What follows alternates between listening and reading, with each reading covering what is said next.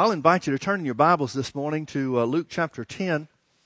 We've been teaching a series on authority for the last several weeks, and we want to continue to do that this morning. We've been using as a text scripture something that Jesus said to his disciples as they returned from a ministry trip. This is actually what he was speaking to the 70. Luke chapter 10 tells us that he called 70 and sent them out and told them to go and do certain works. And they returned with great joy and said, "Lord, even the devils are subject to us in your name." Now that is significant to us only because you can't find anything that Jesus said in his instruction to the 70 about the name of Jesus being used in or against evil spirits. But they found out that it worked and went even further than what he said. So they said, "Lord, even the devils are subject to us in your name." That's verse 17. Verse 18, Jesus said unto them, "I beheld Satan as lightning fall from heaven." Now, folks, stop and think about what he's saying. He's not saying when you use the name Satan fell. He's saying the reason the name works is because Satan has fallen. Now, when he said, "I beheld Satan fall as lightning from heaven," he's talking about when Satan took a third of the angels and rebelled against God. It's easy for us, and I think even in church circles, religious circles, we've made the comments about, well, the devil took a third of the angels, 2/3 of the angels stayed with God, and there was this great war in heaven. Well, how do we know that? The Bible doesn't tell us there was some great war in heaven. The Bible tells us Satan had a great plan to come against God. But the Bible tells us that God defeated Satan by casting him out of heaven as lightning to the earth. Have you ever seen lightning strike the earth? Well, then you know as well as I do how it just kind of floats through the air and looks real pretty and just kind of comes and then touches down. No. Lightning falls from heaven and smack and hits with a great force. And when it hits, everybody knows it hits. The significance of that is God threw Satan out of heaven like lightning. Paul makes this comment several times throughout his writings. He talks about how much more the power of God is greater than the power of the devil. So much of the church world seems to have this idea that there's still this great struggle going on because Satan has this awesome power. And God, if you'll be faithful and if you'll live right and if you'll do everything just right and never mess up and never make a mistake and catch God on a good day, that somehow or another, God will see you through. You'll just barely squeak by, but you'll make it if you just hold out till the end. Folks, that's not what the Bible talks about relating the power of God to the power of the devil. It talks about every time the Bible says how much more or much more, if you look those words up in the Greek, you'll find out that it means it's so much more. God's power is so much more than the devil that it really shouldn't even be compared. It is so much more that it's improper to compare them. We have to, for illustration's sake, but it's improper to compare them when it comes to size and strength. God's power is so much greater than the devil's that really they shouldn't even be talked about in the same sentence. It'd be like talking about the strength of a baby as compared to the strength of the strongest man in the world. Well, they're both types of strength, but they're really not in the same category. That's what the Bible's talking about regarding God and Satan. So when Jesus says, "I beheld Satan fall as lightning from heaven," he's saying, yeah, the devil has already been defeated. He's already been defeated. Now, at the time that Jesus said that, Satan is the god of this world, and he has the keys of hell and death. Jesus hasn't even defeated him completely. But even so, Jesus, operating under the old covenant, just simply as a righteous man, had a name that was greater than anything the devil could throw at him. And then Jesus tells us how far that power or that authority goes. Verse 19. "Behold, I give unto you power." If you're reading in the King James with me, you'll notice that the word power is in this verse twice, but they're two separate words. They're two different words in the Greek language. The first word that's translated power means delegated power or authority. The second word that's translated power in verse 19 means ability. So he says, "Behold, I give unto you power," literally authority, "to tread on serpents and scorpions and over all the power," ability, "of the enemy." Satan does have ability. There are limits to his ability, but he does have certain power. He does have a certain degree of power. But you've got authority over all of his power. And nothing and over all the power of the enemy, and nothing shall by any means hurt you. That means the devil cannot come up with one thing that can hurt you if you know your authority. Doesn't mean you won't have trouble in the earth.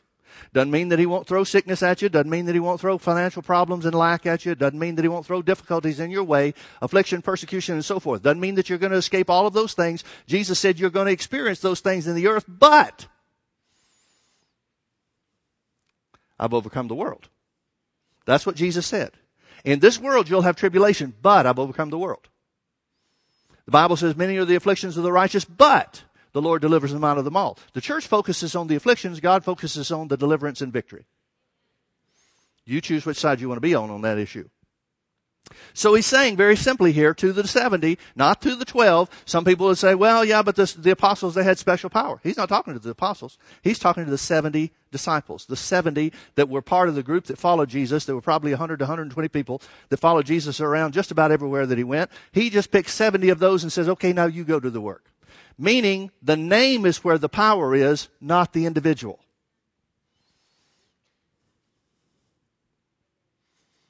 Now we know that the Bible tells us that when God created the earth, Genesis chapter 1 and verse 26. Matter of fact, why don't you turn back with me to Genesis.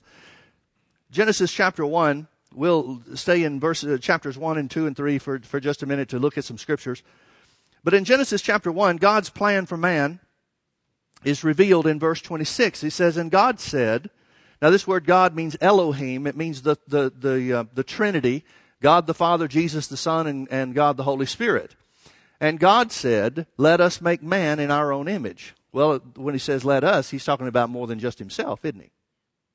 Here's the Trinity in operation. He says, let us make man in our own image. And let them, mankind, let them have dominion over the fish of the sea and over the fowl of the air and over the cattle and over all the earth and over every creeping thing that creeps upon the earth. So God created man, verse 27, in his own image. In the image of God created he him, male and female created he them. So it tells us that God's original plan was for man to be made in his image. Now what does that mean, in his image? Man is the only thing that God created as a spirit being. He's the only thing that God came down and breathed of himself, took of himself, and placed inside of the created being, which made man elevated and in a different class than anything else he made. God made the cattle, he made the fish, he made the birds, he made all the things that walk and creep and fly and everything else, swim and everything else on the earth. God made them just by saying be. But when it came to man, the Bible says he formed him of the dust of the earth. He made of him with his own hands, Psalms tells us. And then he breathed in him the breath of life.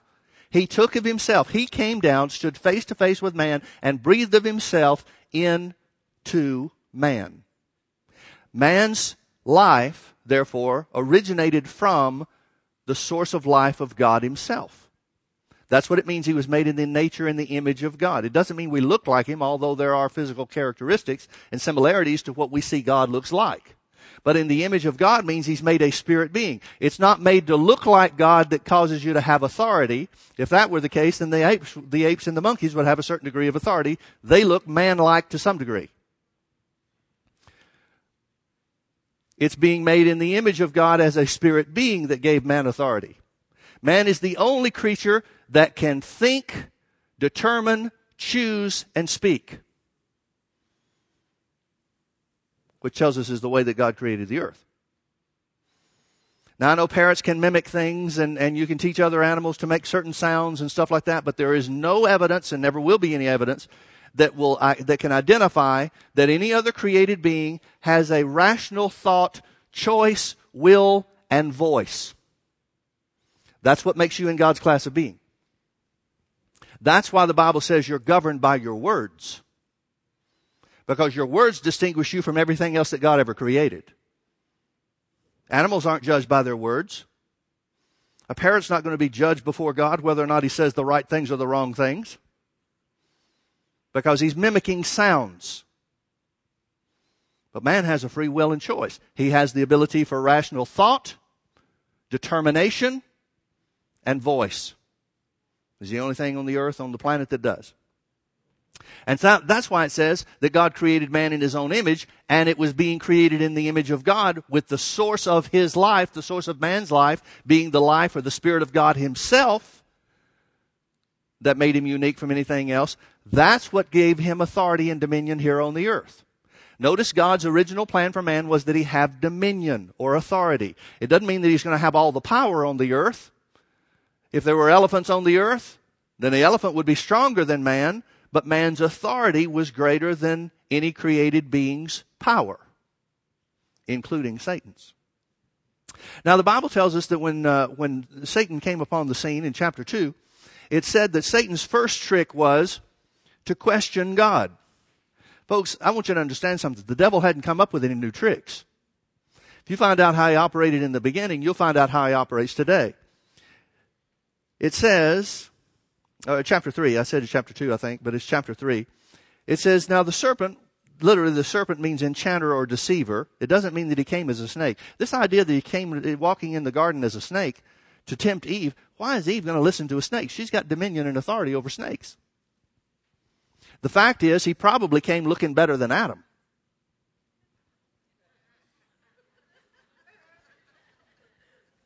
He had to come in some form for her to give heed to what he said. He probably looked better than Adam. And then he questions. He says, has God said, you shall not eat of every tree of the garden? Margin of my Bible says, he said, did God really say that? He always makes you doubt the word. He always brings a question about the word. Did God really say that you've got authority over all of the Satan's power? Did God really say that Jesus took your infirmities and bore your sicknesses and with his stripes you were healed? Is that really what he meant? He always operates the same way. And the woman answered, and she said, we may eat of the fruit of the trees of the garden, but of the fruit of the tree which is in the midst of the garden, God said, you shall not eat of it, neither shall you touch it, lest you die. Now, we don't have record that he said don't touch it, but she's on the right track. Stay away from it. And the serpent said unto the woman, you shall surely not die, or you shall not surely die. For God does know. Here's where God kept you in the dark. God knows that in the day you eat thereof, then your eyes shall be opened, and you shall be as gods, knowing good and evil. Now, folks, right there, the woman should have said, Eve should have said, how do you know? Says who? She and Adam are the ones with dominion on the earth. She and Adam are the ones that are put in control. Literally, at that point in time, they are the gods of this world. Yet she takes whatever he says. Again, I think it has something to do with his appearance. But I don't know. That seems to be the pattern with women today. They'll believe the stupidest things because some good-looking guy tells them that. But I don't know. But she should have stopped right there and said, how do you know? How is it that you're supposed to know more about this than me? Folks, I want you to understand, the devil can never make good on his promises. Never.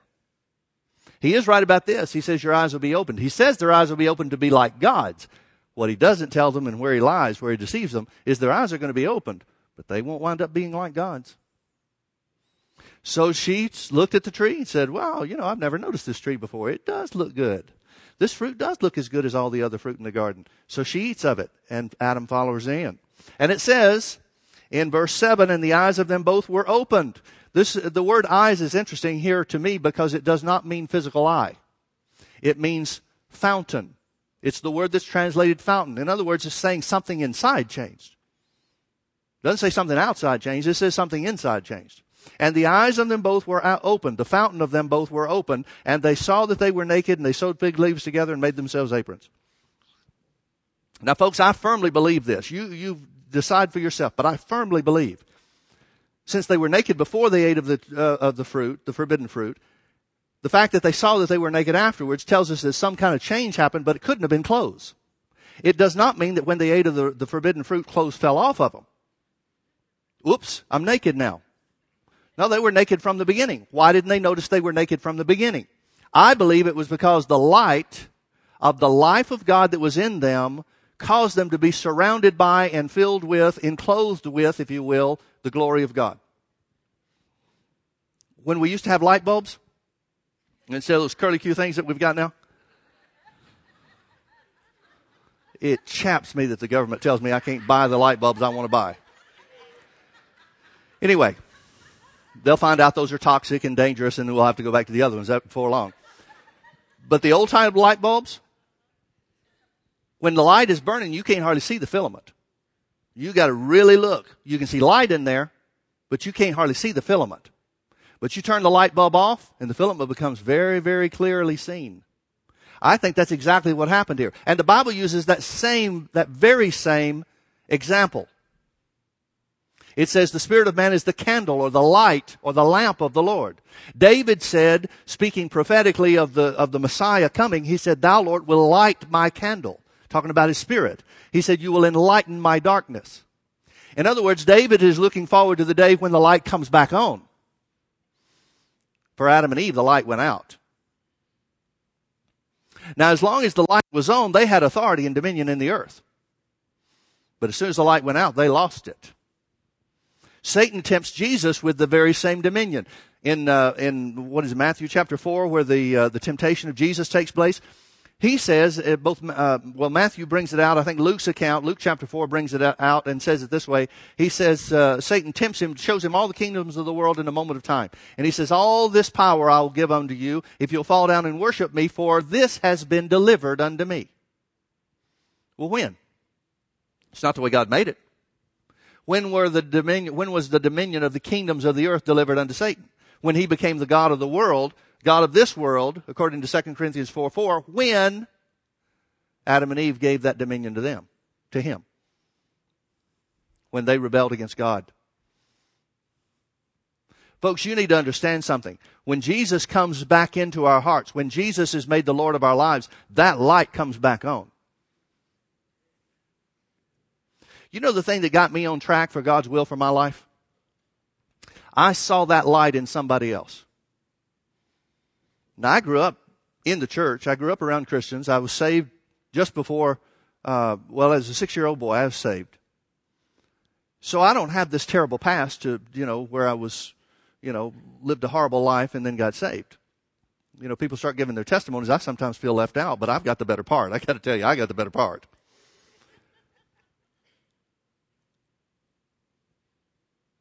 But I came upon a situation where, through a series of events, I wound up in Tulsa, Oklahoma.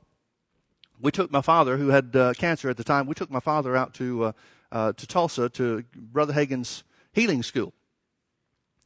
And I'm just walking on the campus. And I noticed that the people that are there are different. I'm not stopping and talking to people. I'm not interviewing anybody. I'm not really asking questions. I'm kind of a leave me to myself kind of person, kind of a loner by nature. Which is funny why God would have me to do what he's having me to do. But I'm walking around the campus and I just look at people and I recognize they've got something I don't have. Now, I'm saved. At that point in time, I was filled with the Holy Ghost. But they had something I didn't have, and I recognized it. I saw it in them. I noticed that there was something about them that I didn't have. Now, what was that? I've got the same Holy Ghost that they've got through salvation. I've got the same baptism of the Spirit that they've got by speaking in tongues. I've got the same equipment that they've got, but the fact that they had committed themselves and given themselves to study and learn the Word caused a light to shine in them that I recognized. Now, it wasn't a physical light that I could see, but I saw those people and I thought, you've got something I don't have. I recognized, I didn't know what it was, I didn't know what the source was, but I saw that everybody there had it, so I figured this must be where you get it. And that's what caused me to go to Bible school. Now, folks, that's entirely scriptural. Do you remember in Exodus chapter 34, the first time Moses went up into the mountain to get the 10 Commandments, he came down and saw everybody having their orgy and party and doing all the kind of stuff, worshiping the golden calf. He got mad and he broke the tablets of stone. Remember the story? Well, God replaces those. In Exodus chapter 34, I believe it is, God tells Moses, all right, make 2 more tablets of stone, bring them up to the mountain with you tomorrow. I'll write on them and give you the 10 Commandments again. So Moses goes up there, spends 40 days in the presence of God. He comes down and the people are running from him. Moses can't figure out what's going on. It says the people are afraid of him, and Aaron finally goes up and talks to him and says, Moses, your face is lit up. Your face is shining.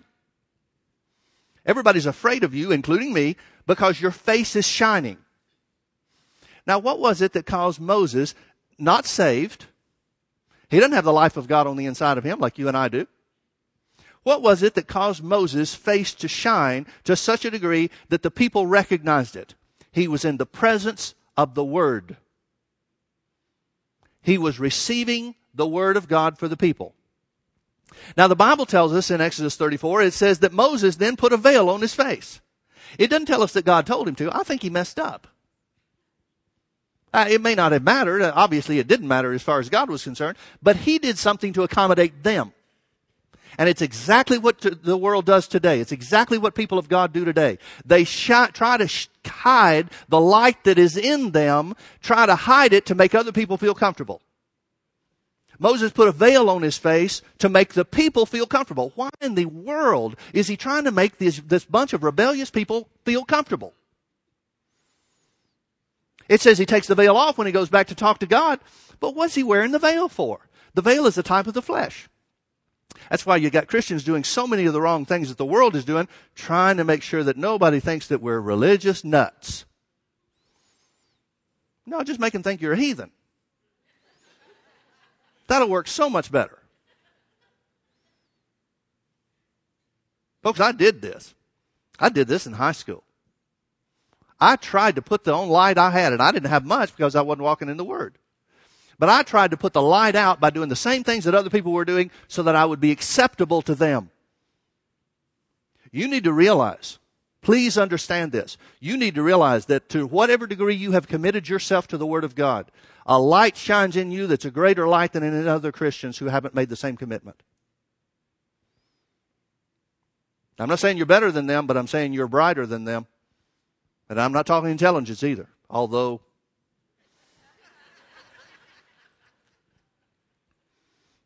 I think it's pretty unintelligent to not commit yourself to the Word of God. I didn't always know that, though. Do you understand what I'm trying to say?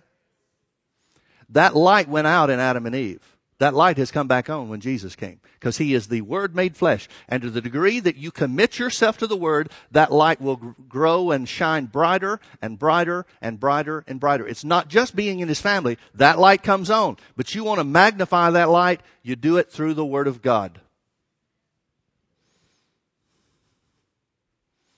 That's what changed the course of my life, is I saw the light in somebody else. Then I got around Brother Hagin, started learning some things about the Word from him, seeing how God used him, seeing the kind of life that he lived. It's become funny. It didn't used to be funny to me, but it's become funny when I hear people speak of and write things and see stuff online about people saying things about Brother Hagin and the life that he lived and stuff like that. Listen, he lived in front of me. I saw it. Come talk to me, you people that want to write against him. I saw him walk in love, and that's what caused the light to shine so bright in him. But folks, let me tell you, if the light is shining in you, you will have opposition. You become an easy target for the devil. He just looks for the light. There was a situation, it's been over 20 years ago now.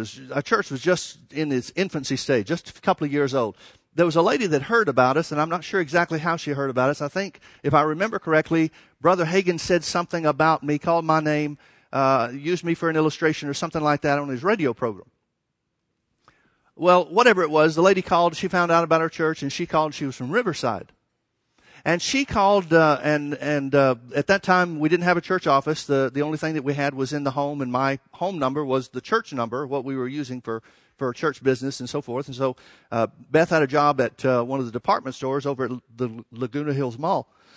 And so I'm home by myself and studying, doing whatever I can. We don't have very many people in the church at all at that point in time. Maybe, I don't know, maybe we had 100 people, something like that. And so I'm minding my own business and get this call one day. She's from Riverside, a lady by the name of Debbie. And Debbie said, listen, I found out about you through Brother Hagin's ministry and whatever it was she said. And she said, I need your help. I said, okay, well, I'll help you if I can. Now, she had never been to our church. She had never heard me preach. She didn't know anything about me except what she had heard.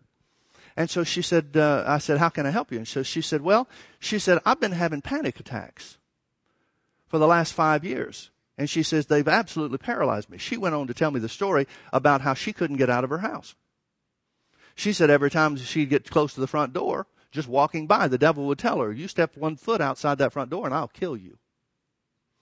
Consequently, it had gotten worse and worse and worse. Consequently, it had gotten to the place where her husband had to work some kind of special arrangement with his employer to not only take the kids to school in the morning, but to pick them up in the afternoon. He had to leave work, go pick them up in the afternoon, bring them back home, and then go back to work. And then after work, he had to do things like go do the grocery shopping, pick up the dry cleaning, whatever stuff needs to be done, because she can't get out of the house. And so she explained what a terrible drain and strain it had placed on their marriage and that kind of stuff, because literally she could not get outside the front door. So she said, she told me all this story, spent about 20 minutes telling me the story, and it just went into detail after detail after detail. And I said, well, okay. I said, Debbie, what do you want me to do for you? She said, I want you to pray. I said, what am I supposed to pray? She said, well, I don't know. She said, I thought you'd pray and command the devil to leave me alone, or, something. I said, well, no, I can't do that. She said, you can't do that? And I said, no, I don't think I can help you like that at all. If that's what you're looking for, I can't help you at all. Now, I knew something she didn't know, and I'm trying to string her along a little bit, trying to get her attention. I remember Brother Hagin telling a story about when he was pastoring. He pastored for about 12 years before he got over into the ministry that God really had for him to do. And in one of the churches that he was pastoring, a small church, country church in a little town in East Texas, he said that he was trying to generate some excitement, not only help the people, but generate some excitement for the church services. He said, so Sunday night, he started having deliverance meetings. He said, oh boy, we had deliverances. He said, people in my church that were bound with things, we had things that would happen. He said, we had all kinds of manifestations, every kind of manifestation you could think of, and a lot of them you probably shouldn't think of. He said, we just had these things. He said, well, this went on for a couple of months. So he said, then the deliverance meetings were over. We were done. Everybody was so happy, so thrilled while they were going on, and then they ended. Well, a couple of months later, he's trying to gin up a little bit more excitement in the church, so he starts having get set free meetings, I think is what he called them. Get set free meetings. Can't call them deliverance meetings, just had those. So let's call them get set free meetings. Well, he said, the same people that got delivered a couple of months ago now are coming to get set free. He said, we had good meetings. Everything went fine. Had some of the same manifestations that we had before, some new ones. He said it was, turned out, went well, did that for another 6 weeks or so, and then that ended. He said, a couple of months later, I'm looking for something else to try to gin up some excitement for the services. So he said, I've already had deliverance meetings, I already had get set free meetings, so now I'm going to have loosening services. Now he said, he explained the story. His heart was right. He was really trying to help people. He's trying to get something happening in a service to get the people that he knows in his church are bound, or in his town that are bound, set free. So he starts having loosening services. He said, same people that came to get delivered and came to get set free now coming to get loosened. So he said this went on for several weeks, whatever they ran it for, 6 weeks, whatever it was. And he said after that, he said, I really went to prayer. He said, Lord, something's not working right here. Because the people that got delivered came back to get set free, and then they came back to get loosened. Clearly, what I thought was them getting delivered didn't keep them delivered. What is it that we're doing wrong here? And he said the Lord spoke something to him, and this is what I knew in talking to Debbie. He said the Lord spoke to him and said just as clearly as he could possibly imagine, he said, you're trying to accomplish through prayer what can only be done by my word.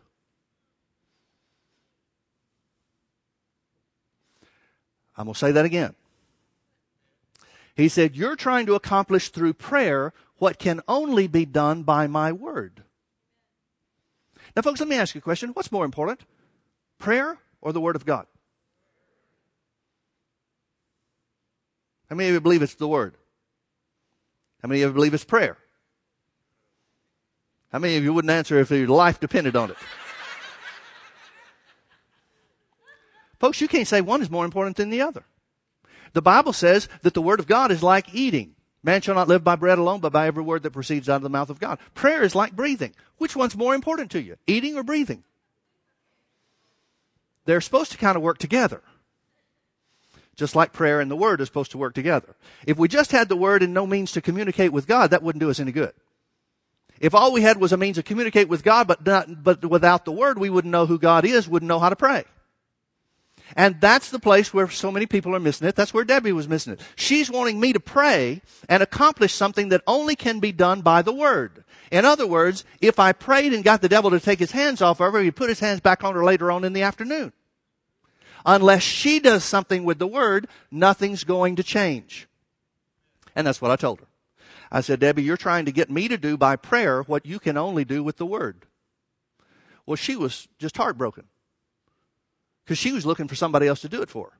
She'd already convinced herself that this was too big for her. She couldn't get any help from this. No way she could accomplish anything on her own. She tried it all by herself. So woe is me. What are we going to do? And that's what she asked. She said, well, what am I supposed to do? And I told her to get her Bible and told her to turn to Luke chapter 10 and read with me verse 19. I said, Jesus told his disciples, if it belonged to his disciples, it belongs to you and me. Jesus said, behold, I give unto you authority. Explain the difference between power and authority. Behold, I give unto you authority to tread on serpents and scorpions. I told her that just was representative of the devil's power and over all the power of the devil. So we know that serpents and scorpions have to be part of the devil's power. All the power of the devil means everything else. Behold, I give unto you authority to tread on serpents and scorpions and over all the power of the devil, and nothing shall, and I emphasize it this way, nothing shall by any means hurt you. I said, please notice, Debbie, the by any means. Now, the by any means covers the fear that's coming against you about the devil killing you and taking your life. Yeah, but Pastor Mike, you don't understand. I have tried some of those things in the past, and I break out in cold sweats, and my heart starts beating real fast, and I really think I'm going to have a heart attack. I said, let Debbie read Luke chapter 10, verse 19. Behold, I give unto you authority. It's not power, it's authority. Power would be you'll feel strong all the time. Authority means you have delegated power that you may or may not ever feel that is over all the power of the devil. And nothing shall by any means hurt you. Here's what the result of exercising that authority is. Nothing shall by any means, that means the devil doesn't have anything that is greater than the authority that you have, by any means hurt you. Jesus is telling you that the devil can't hurt you if you use your authority. Yeah, but Pastor Mike, you don't understand. One time we were out to dinner, and it starts going through these stories. I listened to her stories. I was more patient then, I guess. I don't know. Maybe this is what turned me. I'm not sure. But I listened to her story and said, Debbie, Luke 10:19 says, behold, I give unto you authority. We went round and round about this thing for 45 minutes on the phone. There's nobody else coming to my church. I didn't have anything else to do. Stay on the phone all day. We went through this thing for 45 minutes. And I finally said, Debbie, here's what, and every time I'd get her to say it. Say it with me. Read it. I want to hear you say it. Behold, I give unto you authority. Every time you could feel there was a little bit more chipping away. Just a little bit more. And finally she said, well, you know, it does say that I've got authority, doesn't it? But I remember that time that I was trying to go to the store. And she'd go through all this stuff. We'd start all over. We must have done it 100 times. I said, Debbie, Jesus said that you have authority over the devil.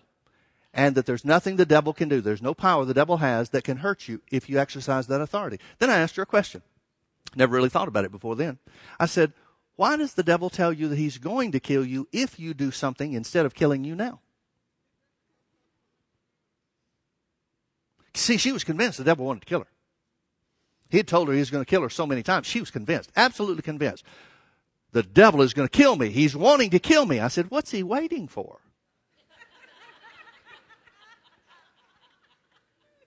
Why is he waiting till you step out on the front porch? Why is he threatening to do it if you do something? If he's going to kill you, why don't he just do it now? You already know he's not your friend. The other end of the phone went dead. Complete silence. I thought she had hung up on me. Complete silence. I said, Debbie, are you still there? She said, yeah, I'm thinking. I thought, that's a good sign. I asked the question. Now I'm on to something. I never really thought about that before, but now I'm on to something. It's like, yeah, what is he waiting for? So I asked her again, what's he waiting for? He's not your buddy, giving you one last chance. If you'll only do what he tells you to do, then you'll be safe. She said, yeah, What is he waiting for? I said, could it be that you have more authority that you don't know yet, but he knows what you've got? In other words, is it possible that he knows he can't take you out, even though you don't know everything that belongs to you? She said, Pastor Mike, could that possibly be so? I said, of course it's so. The Bible says you're in the hands of Jesus. How's the devil going to take you out? Jesus doesn't lose things in his hands.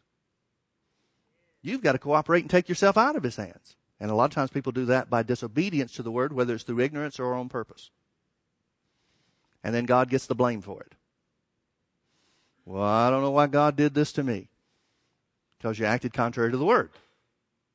And God's not the one that did it anyway. You got over in the devil's territory and you became a target. So we go right back to Luke 10:19. Finally, after about 45 minutes of this, I said, Debbie, here's what I want you to do. I said, I want you to go open your front door. Oh, Pastor Mike, do you mean it? I said, I didn't tell you to go anywhere. Just go open the door. Well, okay. You can hear the gears turning. Well, okay, I guess I could do that. So she sets the phone down. These were before cell phones or anything like that, even cordless phones. She sets the phone down. She goes over to the front door. You can hear it. She opens it, and then you hear stomp.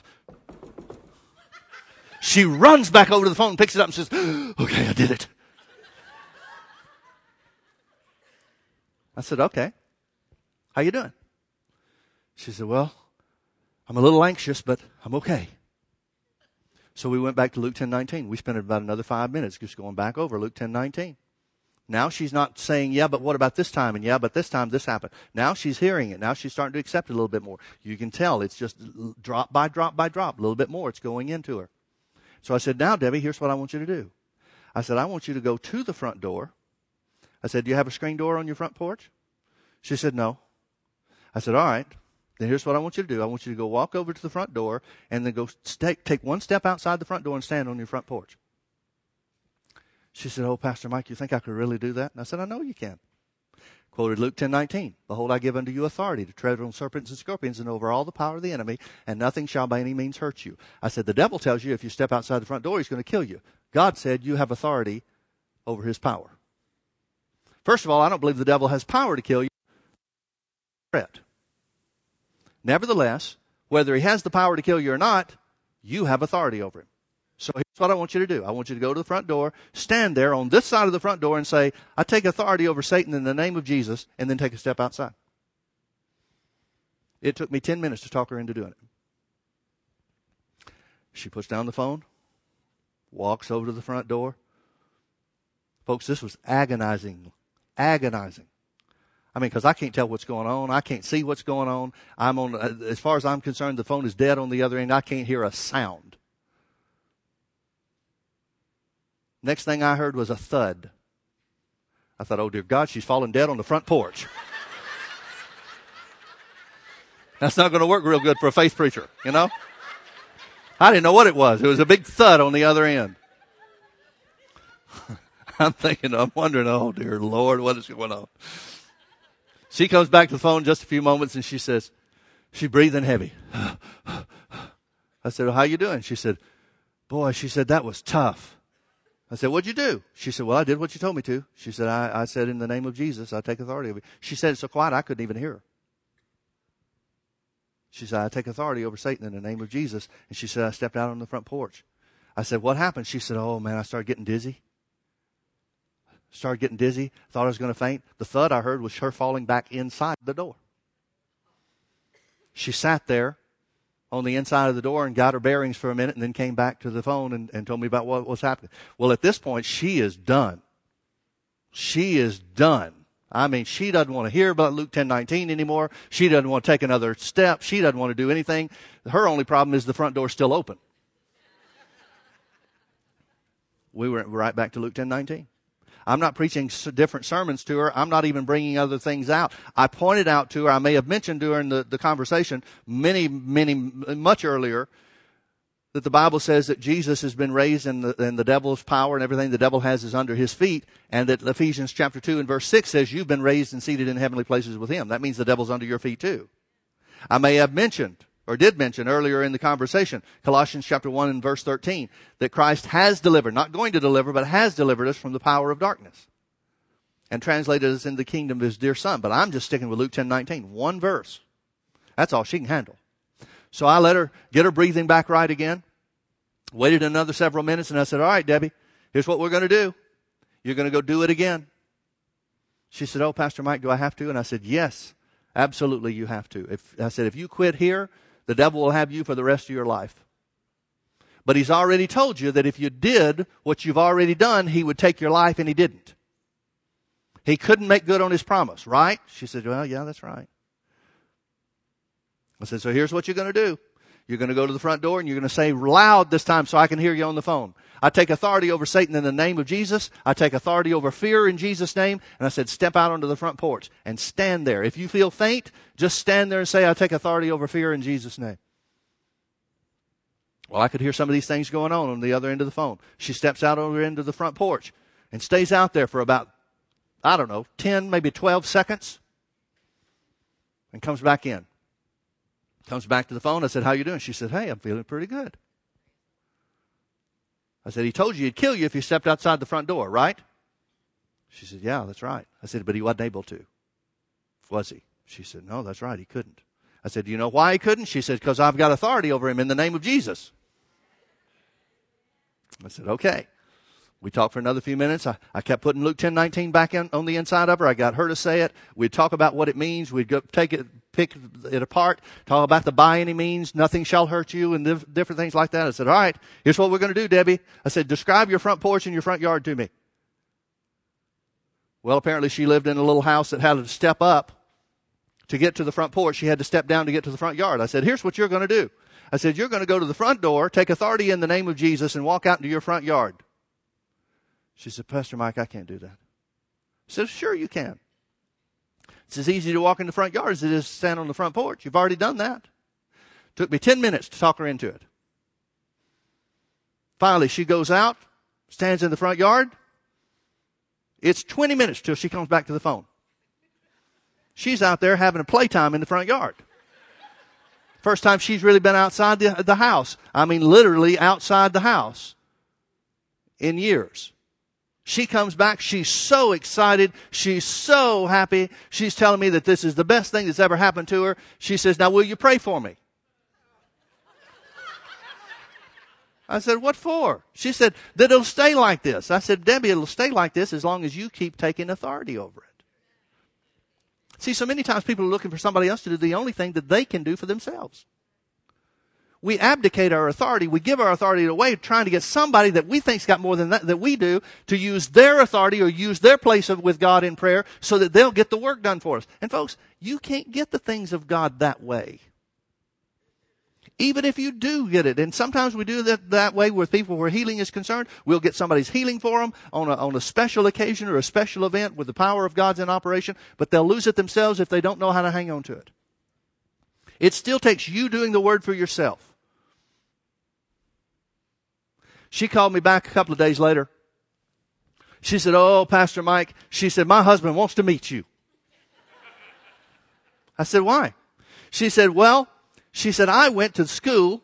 School's only a couple of blocks away. She said, I walked over to the school today to pick up the kids. And I was there when he showed up.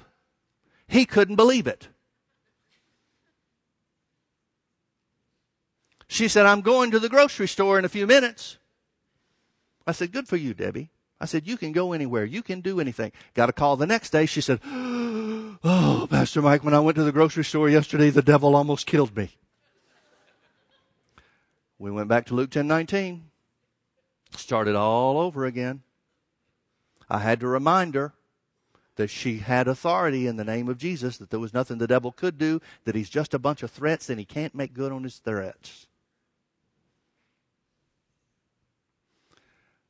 I didn't hear from her for a couple of weeks later. She called to tell me everything was good. She said, my husband and I are going out on a date this weekend. First time we've been out in years. Well, didn't hear anything else from her. Assumed everything went well. Got a call back from her about 6 months later. I wasn't home. It was on a Friday evening. It was a message that was left on my answering machine at the house. or at the condo that we were living in at the time. And the voice message went something like this. She said, Pastor Mike, it's Debbie from Riverside. She said, my husband and I have gone out with some friends of ours tonight to Los Angeles. We went to dinner, and now we're going to go to a play. And it's I don't have but just a minute, but I want to tell you what happened. We were at dinner, and all of a sudden, the panic attack came on me. The fear came on me just like it used to. She said it was stronger than anything I'd ever had come against me before. She said, I thought I was going to pass out at the table. She said, I excused myself from the rest of the group. She said, I had to go to, I don't know how in the world she went to the restroom by herself. You know, women don't do that. But nevertheless, she went to the bathroom. She said, and I'm in the bathroom. Nobody else is there. She said, I'm standing there and I had to lean on the counter. She said, I looked at myself in the mirror. She said, I was pale. She said, I was dizzy. She said, my heart is beating just 90 miles a minute. And just everything seems like it's going to go dark just any moment. I'm going to pass out and the devil's going to kill me. She said, while I'm looking at myself in the mirror, not knowing what to do, she said, I heard your voice. And you said, Debbie, say, I take authority over Satan and over fear in the name of Jesus. Now come on, big boy, see what you can do.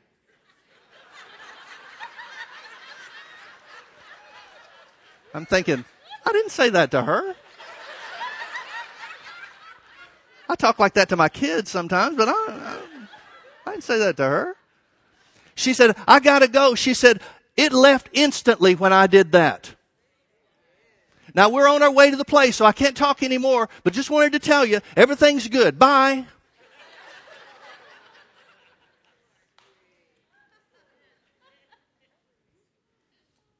Folks, the fact is this. Everything that's fear-related, you have authority over. Everything that's stress-related, you have authority over. Everything that's depression-related, you have authority over. Everything that robs you of joy, everything that robs you of peace, everything that robs you of any aspect of abundant life, you have authority over. It's not going to be yours when somebody prays for you. It's not going to be yours when some special move of God says that it's yours. It's going to be yours when you take authority in the name of Jesus and demand that it's so. Turn with me over to Romans chapter 8. Romans chapter 8.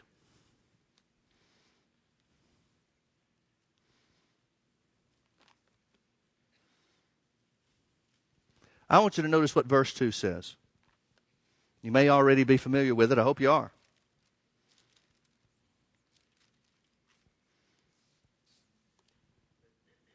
Paul's talking about his victory and the way that he found victory in his life. He spends chapter 7 talking about the struggle between his spirit that wants to do the right thing and his flesh that keeps pulling him into the wrong thing. He concludes chapter 7 by saying, who's going to deliver me from the body of this death? Or this death-influenced body, another translation says. Well, he answers and says, Jesus is the one that will.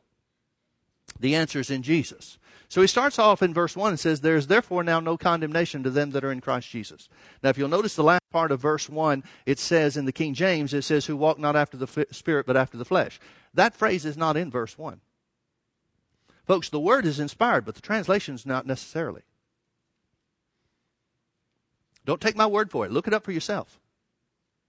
This phrase, who walk not after the flesh, but after the Spirit, is not in verse 1. It's in verse 4. But it's not in verse 1. Now here's why. We know it just from the things that Paul preached. Paul spent his whole ministry saying it's not by works, it's by faith instead. If he's saying that walking not in the flesh but in the Spirit is the necessary work for there not to be any condemnation, then he's wasted his time in his ministry. It's impossible for him to say it depends on your action according to God's relationship. I said that poorly. Let me say it in a different way. If he's saying that your relationship with God, no condemnation, truly being made righteous, God being on your side, is based on your actions, then it is by works and not by faith. And the whole cornerstone of Paul's ministry is it's not by works. But as I said, don't take my word for it. You look it up for yourself. It is in verse 4, but not in verse 1. Here's what he's saying is the key to victory. To recognize, number one, there's no condemnation to them that are in Christ Jesus. Folks, I don't care if you have messed up 1,000 times last week. God's not mad at you. He wants you to overcome it. But he's not mad at you for it. The devil's the one that tries to pull you into wrongdoing and tells you God's mad at you because you did it. That's not true. God's not mad at you. He realizes that you're in the learning process to learn how to overcome and to walk in victory.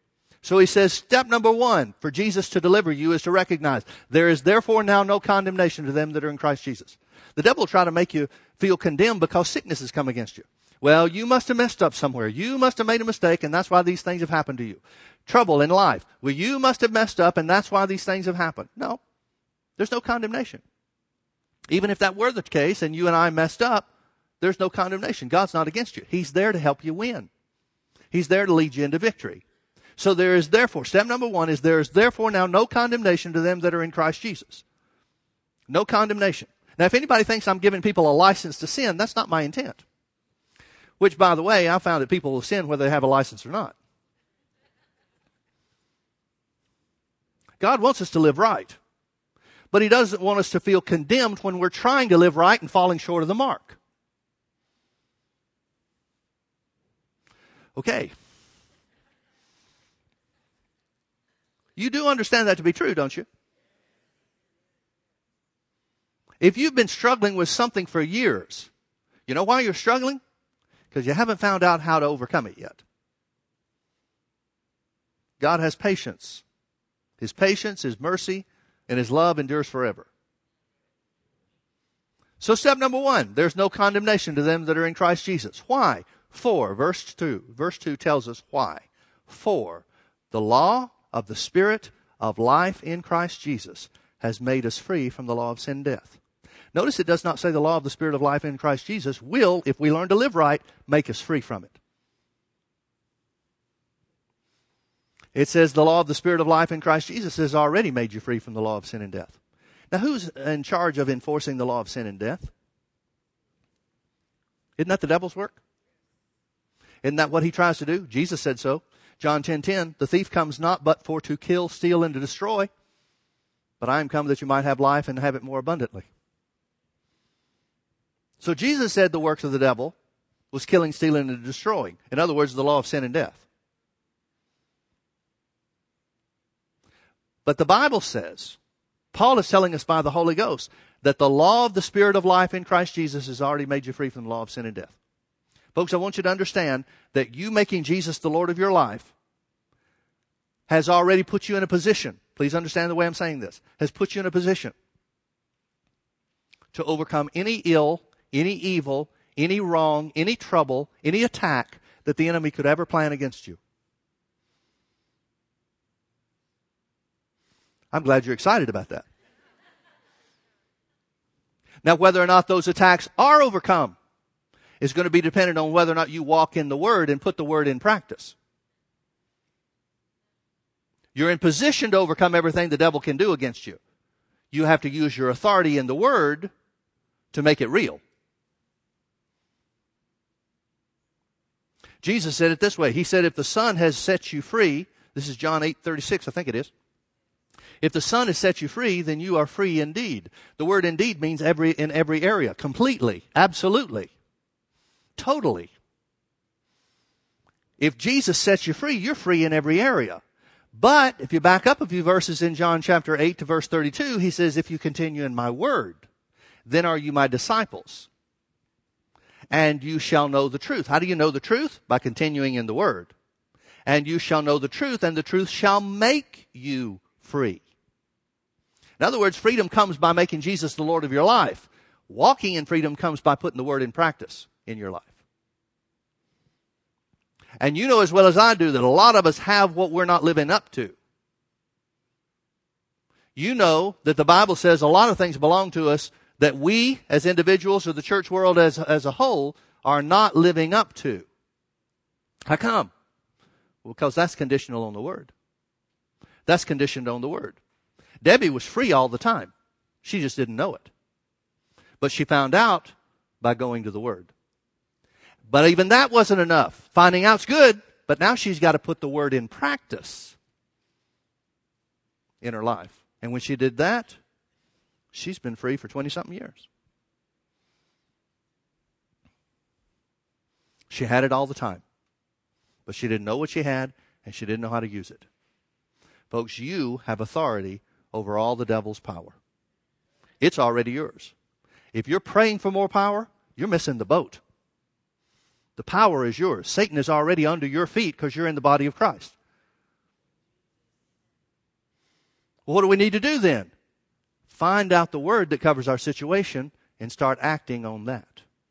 Let's pray. Thank you, Father, for your word. Thank you that it's true. Thank you that you have given us authority over all the devil's power, and nothing shall by any means hurt us.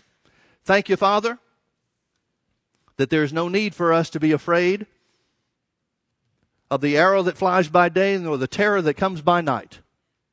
Thank you, Father, that though 1,000 fall at our side and 10,000 fall at our other side, no plague shall come nigh our dwelling. It shall not hurt us. It shall not come near to us.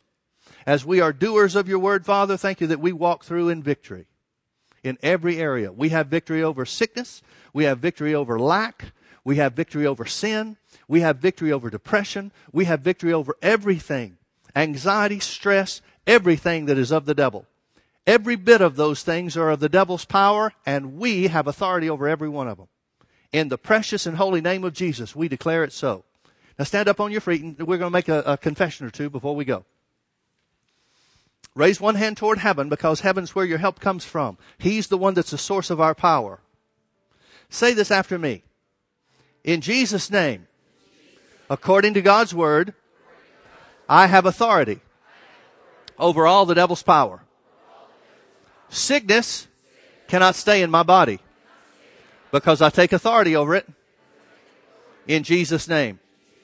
Because I take authority over lack, my needs are met in Jesus' name. Because I take authority over depression, peace is mine in Jesus' name. I refuse, in the authority, in the name of Jesus, I refuse to allow Satan to hinder me, to put anything on me, or to bring anything into my life that is not considered by God's word to be abundant life. I refuse to have less than what Jesus paid for. In Jesus' name. Now lift your other hand and thank him for that. Thank you, Father. Thank you, Father. Well, is that it, Pastor Mike? Is that going to do it? Well, the devil's going to challenge you over it. Just like he challenged Debbie. May not be right away. It might be, but it might not be. But he will challenge you. He'll see if you're really serious about this. But you hold fast on what the word says and answer his circumstance with what the Bible says about your authority. You'll come out on top every time. Folks, you can refuse sickness's right to stay in your flesh. You can refuse poverty's right to stay in your life. You can refuse the right of depression. Now, it's operating in the world. All these things are operating in the world. They have a right to operate in those that will accept them. Because the law of sin and death is still in operation here. But you're free from it. You can refuse its right to operate in your life. In Jesus' name. That's what authority is all about. Amen? Amen. Say it with me. The Lord is good, and his mercy endureth forever. Amen. God bless you. Come on back and be with us this evening if you can.